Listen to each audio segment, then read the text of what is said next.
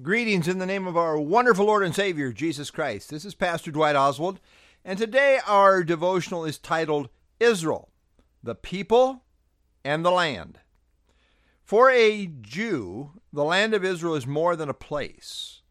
The land of Israel and the people of Israel go together like body and soul.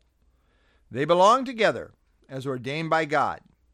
Someone has well said that to be a Jew is to be on a journey to the promised land. The Jews are a people of destiny involving the promised land called Israel.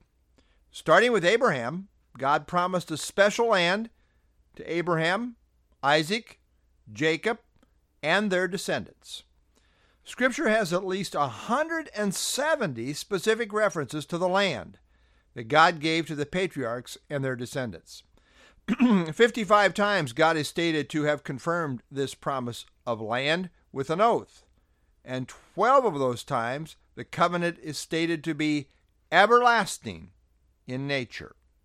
There are more than 1,400 passages in the Bible that talk about God's relationship to the promised land. So it's a major theme in the Scriptures from Genesis to Revelation. In Genesis, we have the development of a chosen family, the family of Abraham, through Isaac and then Jacob. This family was then born as a nation in the Exodus. It was to this particular family, turned nation, that God promised the land of Canaan forever. During the times of the Gentiles, God has allowed Jerusalem and his people to be trodden down by the Gentiles because of their sin. But God has not forgotten his covenant promises. And in the end, God is going to judge the entire world for their abuse of both his people and the land of Israel.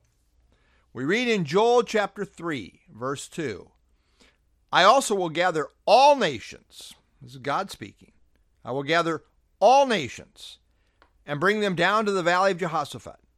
I will enter into judgment with him there on account of my people, my heritage, Israel, whom they have scattered among the nations. They have also divided up my land.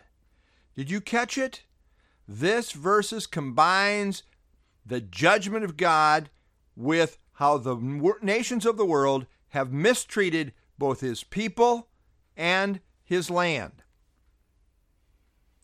In Joel 3, 14 through 17, we read, multitudes, multitudes in the valley of decision, for the day of the Lord is near in the valley of decision. The sun and the moon will grow dark, and the stars will diminish their brightness. The Lord also will roar from Zion and utter his voice from Jerusalem. The heavens and the earth will shake, but the Lord will be a shelter for his people and the strength of the children of Israel. So you shall know that I am the Lord, your God, dwelling in Zion, my holy mountain. Then Jerusalem shall be holy, and no aliens shall ever pass through her again.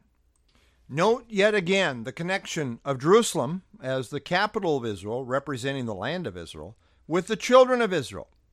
They are inseparably united in the plan and ultimate purposes of God. Ultimately, you can't separate the people of Israel from the land of Israel.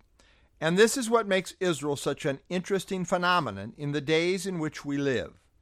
Israel is back in the land, and the Jews are coming from all over the world to once again be established in the Holy Land of Israel. This is in perfect accord with what the Bible foretells regarding the last days events. This ultimately sets the stage for the fulfillment of last days prophecy. Live ready. All is being fulfilled exactly as God has foreordained. This is Pastor Dwight Oswald signing off for now.